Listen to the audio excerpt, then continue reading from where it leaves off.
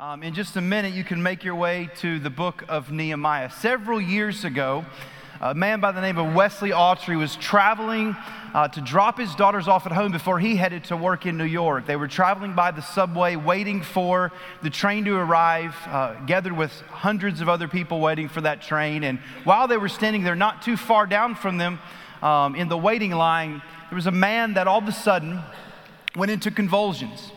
And he fell into the tracks, where only just a few seconds away, there was a train approaching. The man was clearly unconscious, couldn't do anything to save himself. Hundreds of people were looking on, and within a split second, Autry pushed back his daughters, leaped into the train tracks where the man was, covered the man in time as the train was coming to a screeching halt. Unfortunately, the train didn't stop in time. And so about 5 cars deep, there was Autry and this man underneath the train going over his body about just millimeters over him. The train came to a stop. No one knew what was going to take place and what they were going to find when they began to dig under the train, and they found 2 people alive in that. It was a fascinating moment. It was an incredible rescue and heroic move by Wesley Autry that day. The news reporters were interviewing, of course, after that, asking him why he did it. And listen to what he said. "I just saw a concern, and I decided I needed to do something about it." Now, we may not face circumstances like that on a daily basis or likely ever in our lives. But daily, every single one of us face circumstances where we have to make a choice. We have to answer the question, does it concern me? Is this a moment and is this an event? Is this a circumstance that concerns me? Activity and involvement, risk on my part is required. You've seen the TV shows and videos that kind of terrify us about moments like that. On YouTube and Facebook and on TV, you see these fake scenarios they're set up. They make me so nervous. These fake scenarios are set up to stage people to be in some sort of either conflict or crisis, or something happens, while in the background there are video cameras videoing other people's response. And so sometimes it'll be a situation where there's like someone bullying somebody, and they just want to see the crowd's response, how different people respond. And so some people respond really heroically. They step in, they step up, and they back the other person down. And sometimes it's the oddest people. It's not the big people, it's not the strong people. There'll just be somebody that will stand up for this person that's being harassed. And then you see, on the other hand, just people watch. You see people just kind of look the other way. Yeah, I get nervous about this. Like, I'm so nervous that if I ever walk up on a situation like this, I'm going to end up on national TV. So it's like driven me to always like feel like, I think I need to do something heroic. Like, if there's ever a wallet on the ground, I don't ever just walk by it, because I don't want you to find your pastor on national TV one day neglecting someone that needs help. You know, we face circumstances like that. You face circumstances like that. I'll never forget. I was probably about 10 years ago. I was in Africa on a mission trip. Had been there a few times. I'm sharing the gospel with people, trying to plant churches, people that never heard the name of Jesus, one of the poorest countries in the world. And I'm going about with my interpreter, and we're in this village and sharing with a family, seated out on a mat with this mother and her children. And we sit there and share the gospel with them, and they pray to receive Christ, believe the message, and then afterwards the mother stops us and says, "Hey, can you pray for my child?" Well, I look at the children that were sitting there, and I thought, well, what could be wrong with these kids? Man, they've been running all over the place the whole time. They look just fine, normal kids. And so I said, well, what's the concern? Well, my child's very sick. I thought, how could these kids be sick? And she points to my other side on the mat. And I didn't realize it, but sitting next to me, laying next to me on the mat that I was sitting was a blanket. I had just assumed that under that blanket was something like grain or corn or something like that they were trying to keep the wind from blowing. But as I looked when she pointed, I saw the blanket slightly move. And the mother comes up to the blanket and she pulls it back, and there is one of her sons. He was about 3 years old, which kind of stuck me at the time because my oldest son was about 3 years old at that time. And she asked me to pray for him. I put my hand on that little boy, and I still to this day have never felt a human being that hot. I prayed for him, asked that God would do a miracle and God would do something to heal this child. I mean, I pray with everything in my might that right then and there God would heal this child. And after we prayed, I, through my interpreter, asked him what was wrong, asked the mother what was wrong, and she said that he has malaria. And there's nothing that we can do. And I said, well, what do you mean there's nothing that you can do? I'm like taking malaria medicine right now. There's certainly medicine out there. Oh, the medicine's too expensive for us and we cannot afford the medicine. So I looked at my interpreter and said, how much is the medicine? Certainly we can get this child medicine. And he said, it's very expensive for her. It's $1. $1? I get a hamburger for $1. Well, let's get him some medicine. I mean, I've got all sorts of money. We could certainly figure a way out and so forth. Where's the medicine? That's the clinic. It's at the clinic, so on and so forth. And so I'm going to give this family this money to buy this medicine. I give them several dollars so they can buy more medicine to help this young boy out. And they look at me and say, well, they also have to have transport to get the medicine to the clinic. The clinic is very far away. And likely the closest clinic doesn't even have medicine, so they're going to have to travel really far, and that's more expensive than the medicine. Well, how much is a taxi? And by taxi, I meant a bicycle that the person can sit on the back of and go. That would be $2. It's just a small thing, but at that moment I realized this involves me, that this concerns me that day. To take action, to do something. You know, throughout our lives, we're put in situations and scenarios where we're called to action, where you can't go through this world with the problems that are in it, with the situations that we can't take serious.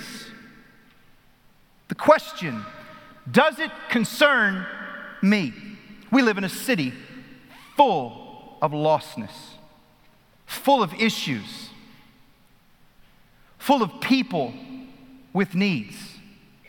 You and I can't live in this city. You and I can't drive to this church and not ask the question, do the problems of this city, do the issues of this city, does the lostness of this city concern me? The church you're sitting in right now is in the midst of one of the most unique places and vibrant places in all of this country.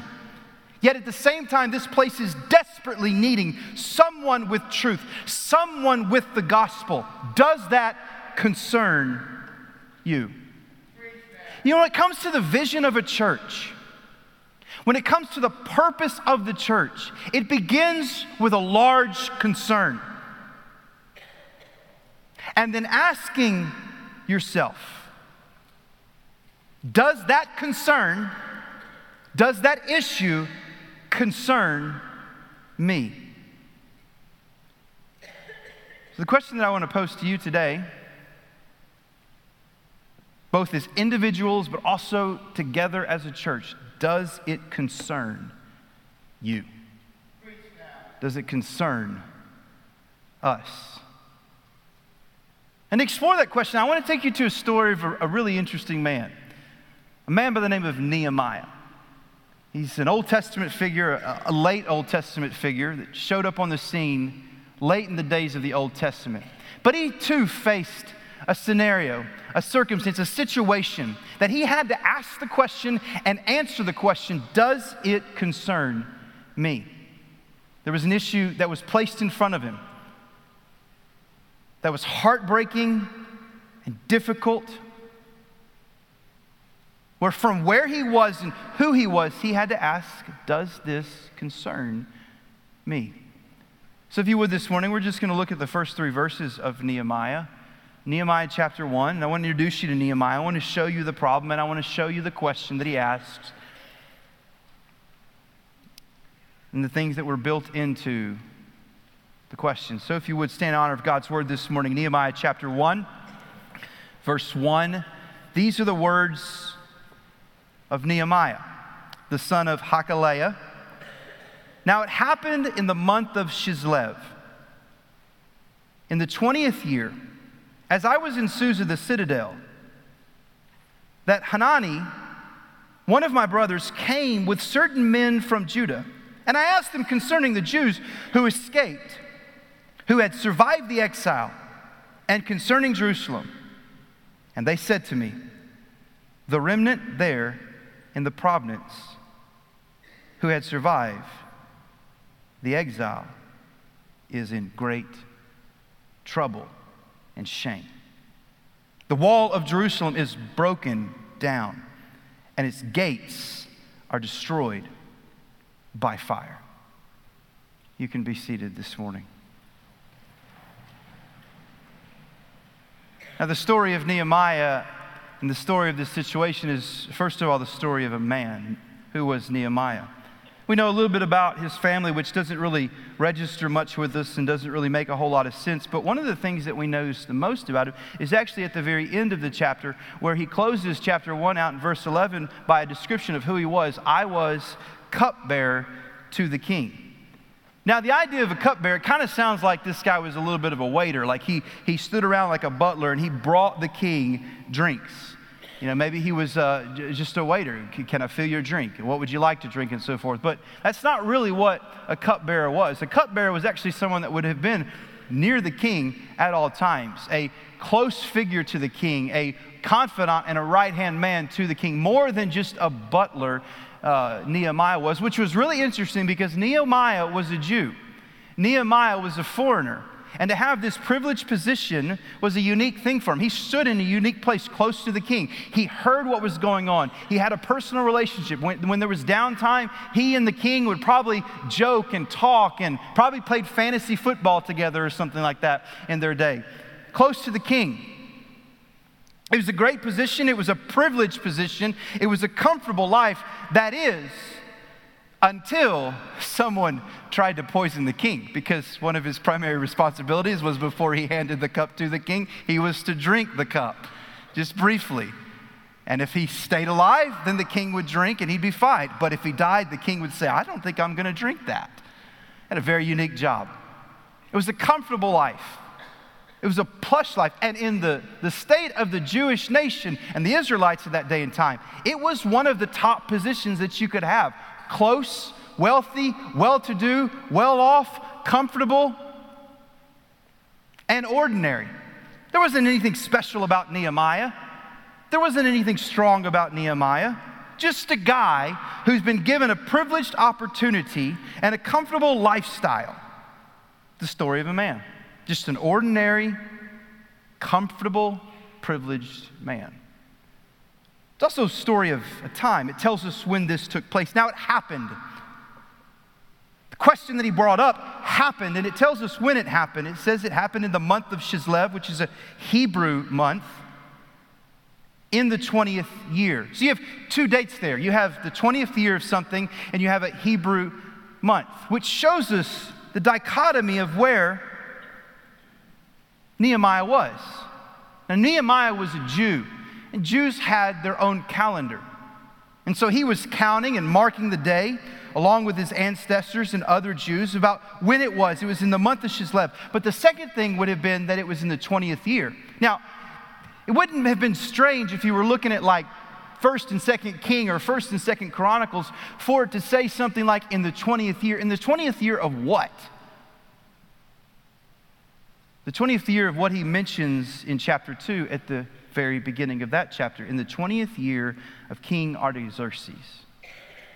Nehemiah is having to count time by two calendars. On the one hand, this month, this Jewish month, but on the other hand, so the rest of the world recognize it's the 20th year of King Artaxerxes. Now, that may not seem like much, but you take into factor that for centuries, Jews have counted years by the length of their own kings.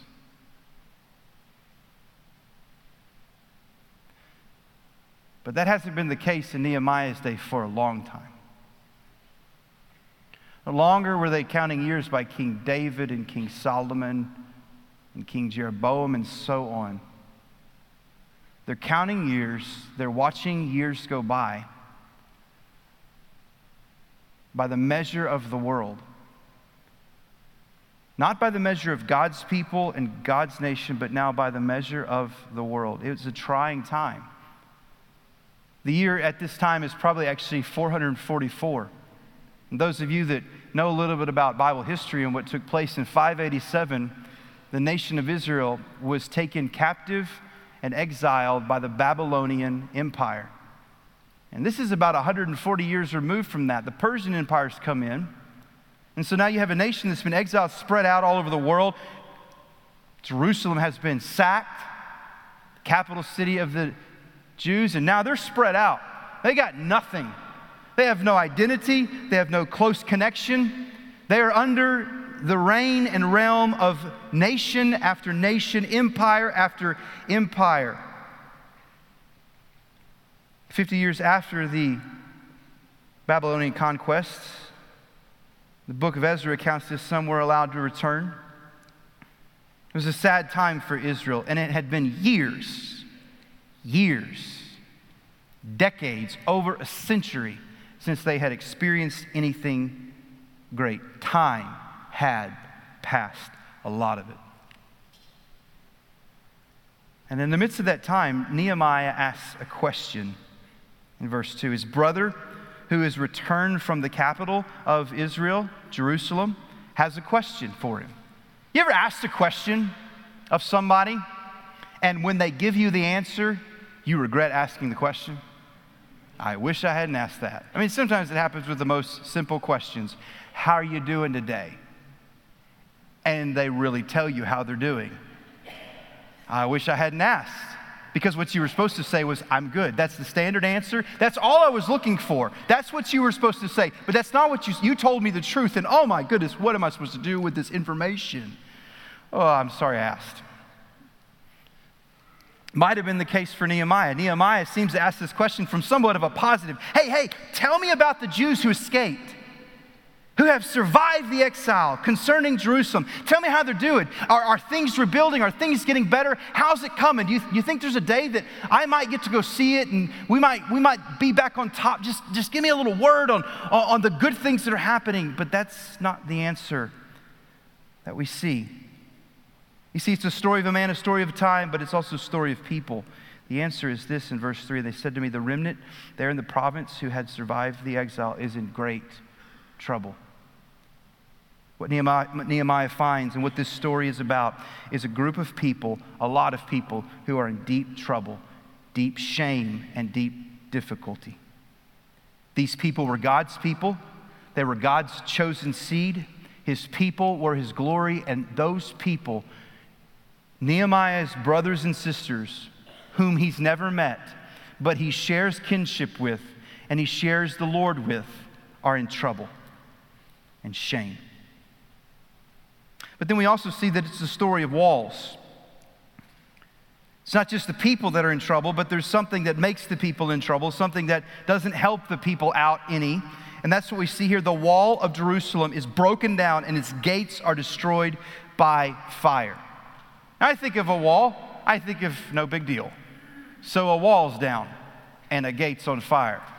I have this picture in my mind of my fence or your fence having a plank fall out. Oh my goodness.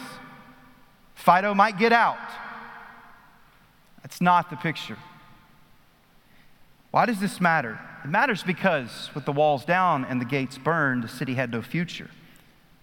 A city without strong walls in that day and time and gates had no way of protecting itself from future invasion. Empire after empire, nation after nation, province after province could just plow through this city unrestricted, and this city was completely unprotected. What was low and what was poor was going to stay low and poor because they had no walls, they had no gates. Walls matter.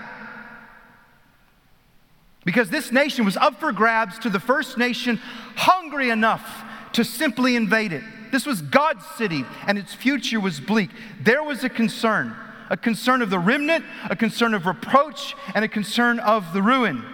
Nehemiah has to ask the question at this moment in time, does this concern me? He heard news he wasn't expecting. He heard news he didn't want to see. There was a great concern, a great problem, but did that concern Nehemiah? Well, the rest of the book answers the question. As you fast forward, you see Nehemiah broken over what was taking place, broken over the ruin, broken over the trouble and shame. You see in chapter 2, Nehemiah get the courage and take the risk to do something about it. You see Nehemiah begin to lead, and the rest of the story shows us the risk that he took, the effort that he put in. He goes and inspects the wall. We see in Nehemiah chapter 2, verse 13 and 17. He sees the walls. They're broken down just as described. He gives us a great description of just how ugly it was and just how bad it was. And in verse 17, he says to the people, you see the trouble we're in? How Jerusalem lies in ruin and its gates are burned. Nehemiah was burdened with the concern. He was burdened with the problem, so that he is so burdened that he acts. That it does concern him, and he must do something. For Nehemiah, it all boils down to one question. Does it concern me? Does the purpose of God, does the kingdom of God, does God's plan for this world concern me? What about the future of his people? Does that concern me? What about his glory in this world? Does that concern me? And it's the same question today. You and I have to answer. Does it concern me? Does it concern us? When we look at the story of Nehemiah, it's almost as though we're looking in the mirror at the story of us. In fact, I make the application this morning. And we're looking at the story of First Baptist Charlotte and our Jerusalem. I mean, consider the story of the man that Nehemiah was. You and I are no different from Nehemiah, ordinary people. There's not an extraordinary person in this room. Sorry to burst your bubble, but we're all pretty ordinary. We're all pretty plain.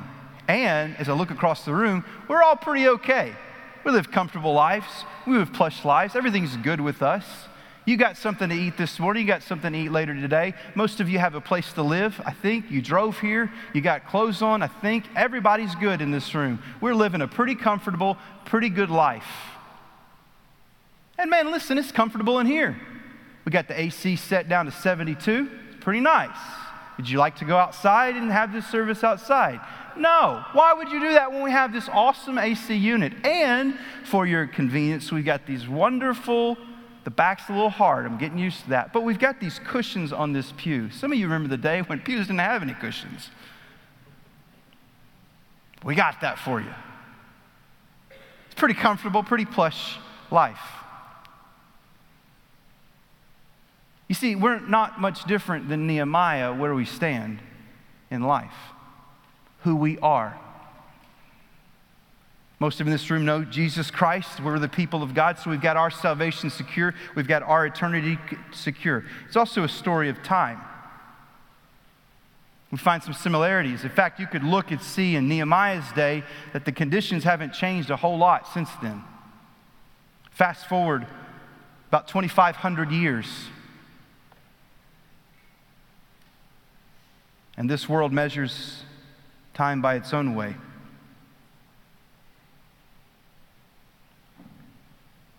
Our world doesn't measure life by God's activity, but by its own activity. Maybe we could also ask the same question. When was the last time we saw God move? Israel hadn't seen God move in 150 years. What about First Baptist?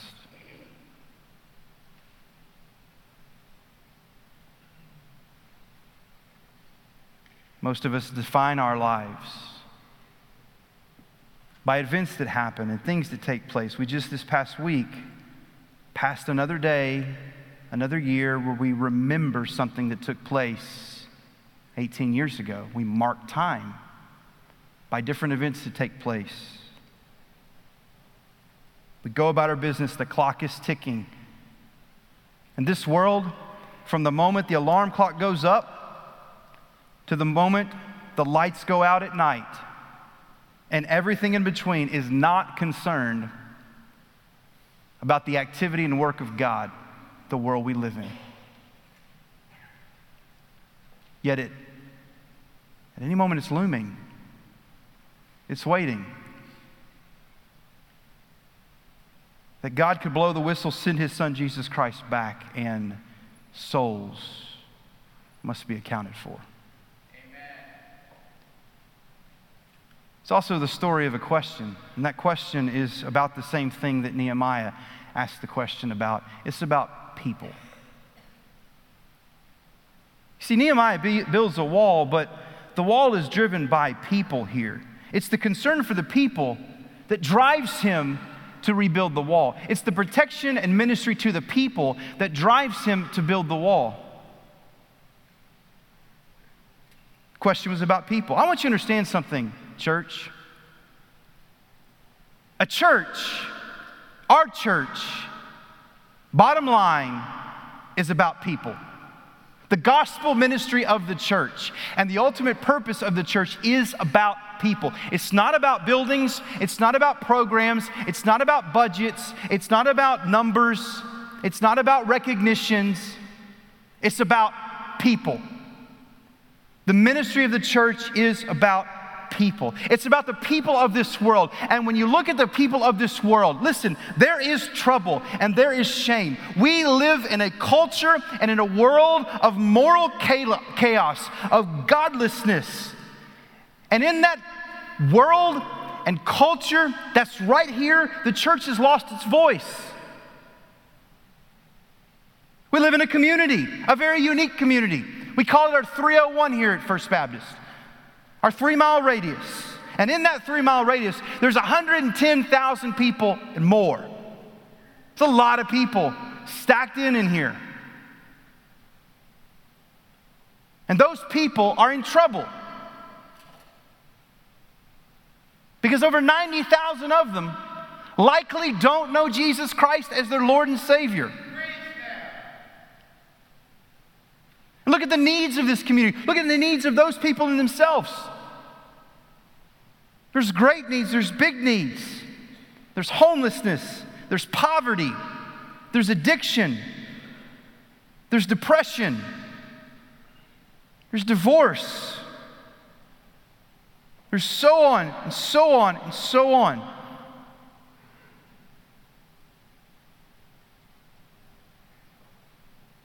You know, maybe we're not asking the right questions. Maybe we're not talking about the right things. This concern is what drove Nehemiah to do everything he did. This concern is what he left with. When he left that conversation right then, he left with a concern, it's what kept him up his life. It's what he wrote in his journal. It's what he thought about, this concern over the need of these people. It's what drove him to everything. At Nehemiah's church, as he's walking out of the sanctuary, as he's walking down the hallways to Sunday school, this is the topic of conversation that he's having. As he's sitting down in his small group or his life group, this is what he's chit-chatting about. The issue, the problem, the concern. As he's typing that email up to his minister, this is what the topic is about. As he's laying his head on his bed at night and he's lifting up things before the Lord, this is number one, the concern, the need. I wonder if that's the same conversation that we're having in the hallway. I wonder if that's the same conversation that we're having in the Sunday school class. I wonder if that's the same chit-chat that we're having in life group. I wonder if that's what we're writing letters about. I wonder if that's what burdens us at night when we lay our heads on our bed before the Lord. The need, the concern. Does it concern me?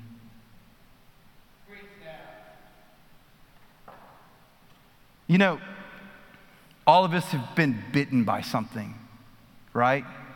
Everybody in this room has gotten a mosquito bite, right? Some of you are like glue for mosquito bites. Like you have some attractant to you. And when mosquitoes are biting, they're biting you up and down. How do you treat a mosquito bite? What's the proper way to treat a mosquito bite? There's only one way. You know what it is? That's it. I mean, you could throw some Benadryl in that, but at the end of the day, you know what you're going to be doing? This right here. You're going to be scratching right there. You're going to be scratching and scratching until it goes away. That's some miracle medicine right there, your fingernails. You scratch a mosquito bite, it goes away. I'm betting this number would go way down. How many of you have been bitten by a snake? You see, you don't treat a snake bite the same way that you treat a mosquito bite, do you? Oh, it's just a copperhead, no big deal. I'll itch this thing out. No big deal. Put a little Windex on it. Some Benadryl, we'll be fine.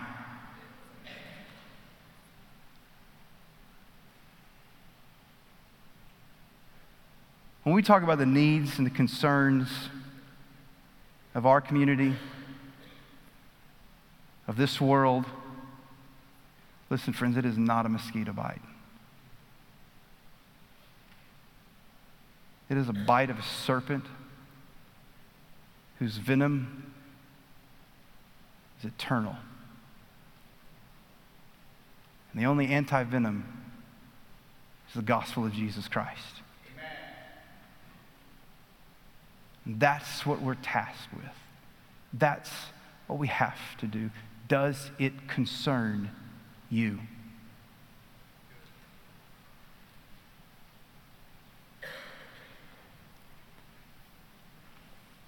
So I'm going to take this conversation this morning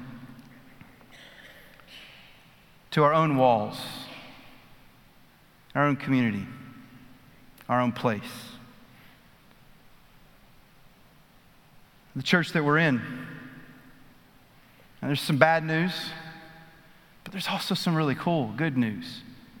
We've mentioned it, we've talked about it, but for the past 20 years, this church has been on a steady, continual, consistent decline. To where we've seen our lowest point ever. In every way that you would look, we've seen our lowest point ever. Maybe the morale's not there, but the people aren't, and the money's not, and the ministries aren't.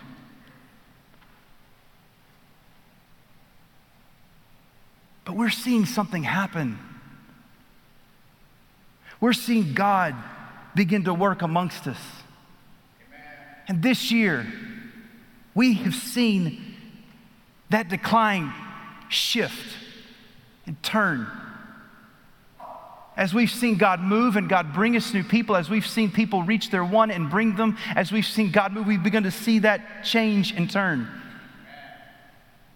Well, one of the concerns and one of the issues that we see within this church is that we see a congregation that is getting older. Now, let me tell you something about a congregation getting older. It is a natural thing to take place. Every single one of us is in that process. We're all helping that number get older. You were younger just 30 minutes ago, and now you're older, and so we're all helping out that process. So it's a natural progression for a church to naturally fight the age factor, where the average age of the church climbs, unless there is a reaching and an inputting of a younger generation. And so we've seen our average age climb.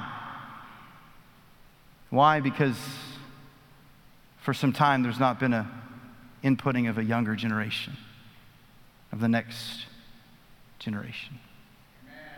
But in recent days, we have seen that begin to change.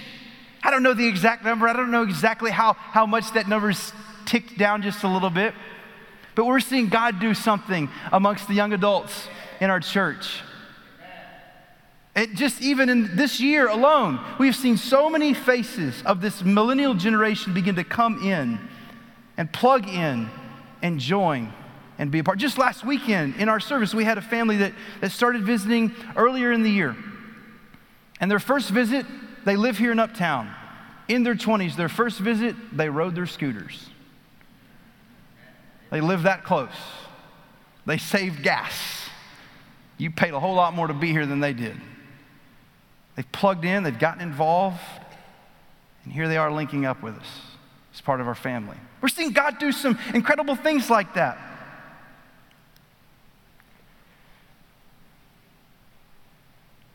But as you inspect the walls, as you get a snapshot, we're seeing other things, our building, our base,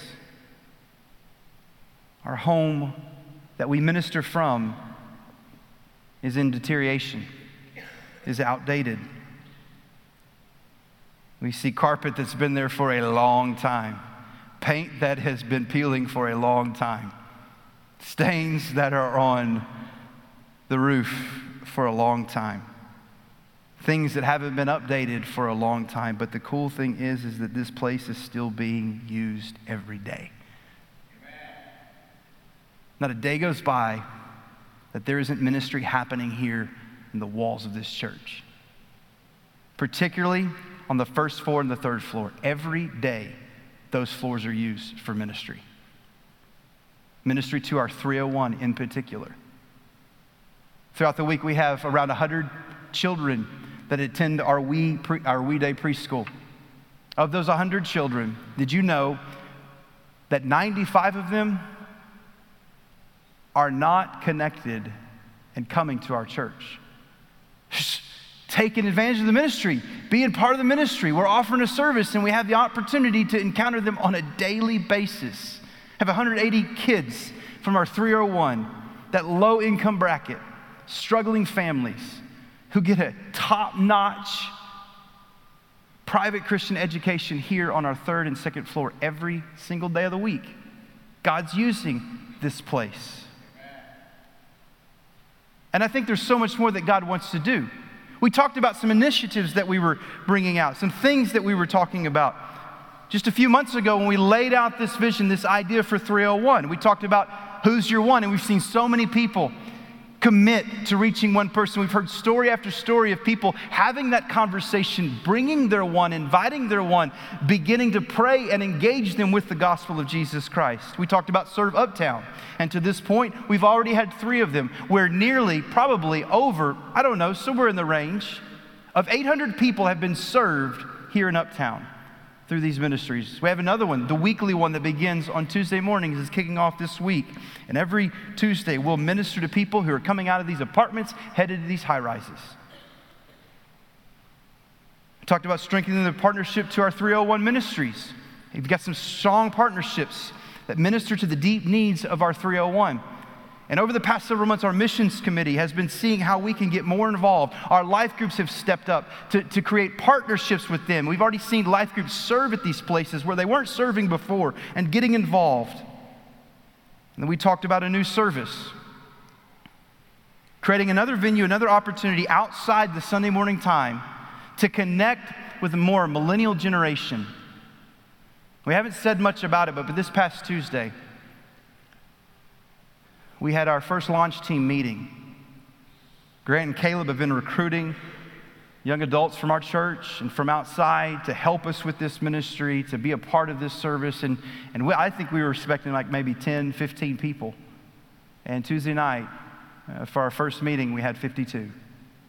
Young adults. God is moving. Amen. But the concern and the need is still there.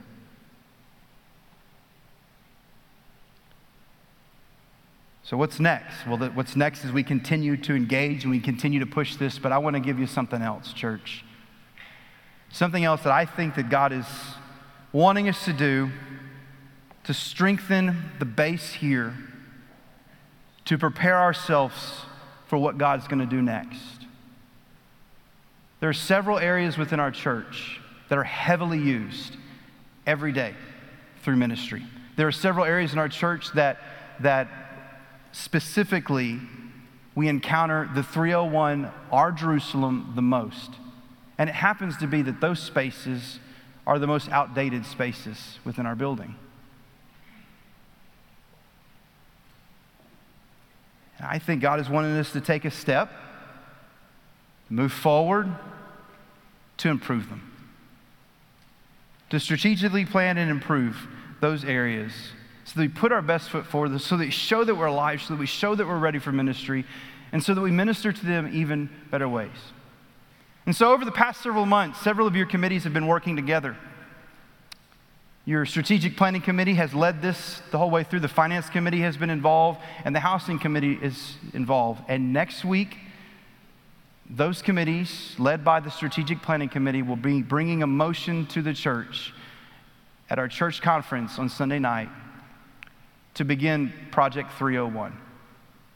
And what Project 301 is, it's a focus on the wall. It's a focus on the base. It's a focus on where we are. To give attention to the areas that we're using the most, that we're encountering the 301 the most. There's been certain parts of our church that have been modernized and updated and brought up to standards, but there's other parts of our church that are used every day that haven't been. And so there'll be focus in this modernization, in this reno of the first floor of the third floor, our nursery area, our children's area.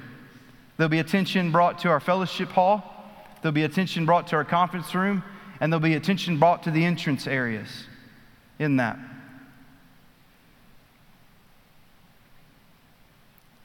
Also needed, because of the day and time we live in, is an update to our security system church-wide. And so we'll bring attention to that. We'll do playground updates. We'll even, in this project, refurbish the bell tower. You know we have a bell tower, and that those bells have never rung. You know why I say that? Because they're not bells. There's no bells up there. I don't know if you knew that or not. Some of you have been here a long time. Where are the bells? Why aren't we ringing the bells? Well, there's no bells up there. There's these big speakers. And they haven't played in over 10 years. And as a result of that, as a result of just time, they've worn out and they don't operate at all. And so we've included that in the project. Because they're speakers, we can play anything we want to. I won't even say, we can play Chris Tomlin or Hillsong or whatever we want to on the hour, or we can make the sound of bells, whatever we want to in that. But to let people know that we're here. And there's a number of other things that we have planned in this whole project. You'll get the details about it next week. But our strategic planning committee is bringing this motion to the church, asking you to consider being a part, asking this church to move forward with this. We say, where are we going to get the money? Well, that's a great question. Does it concern you?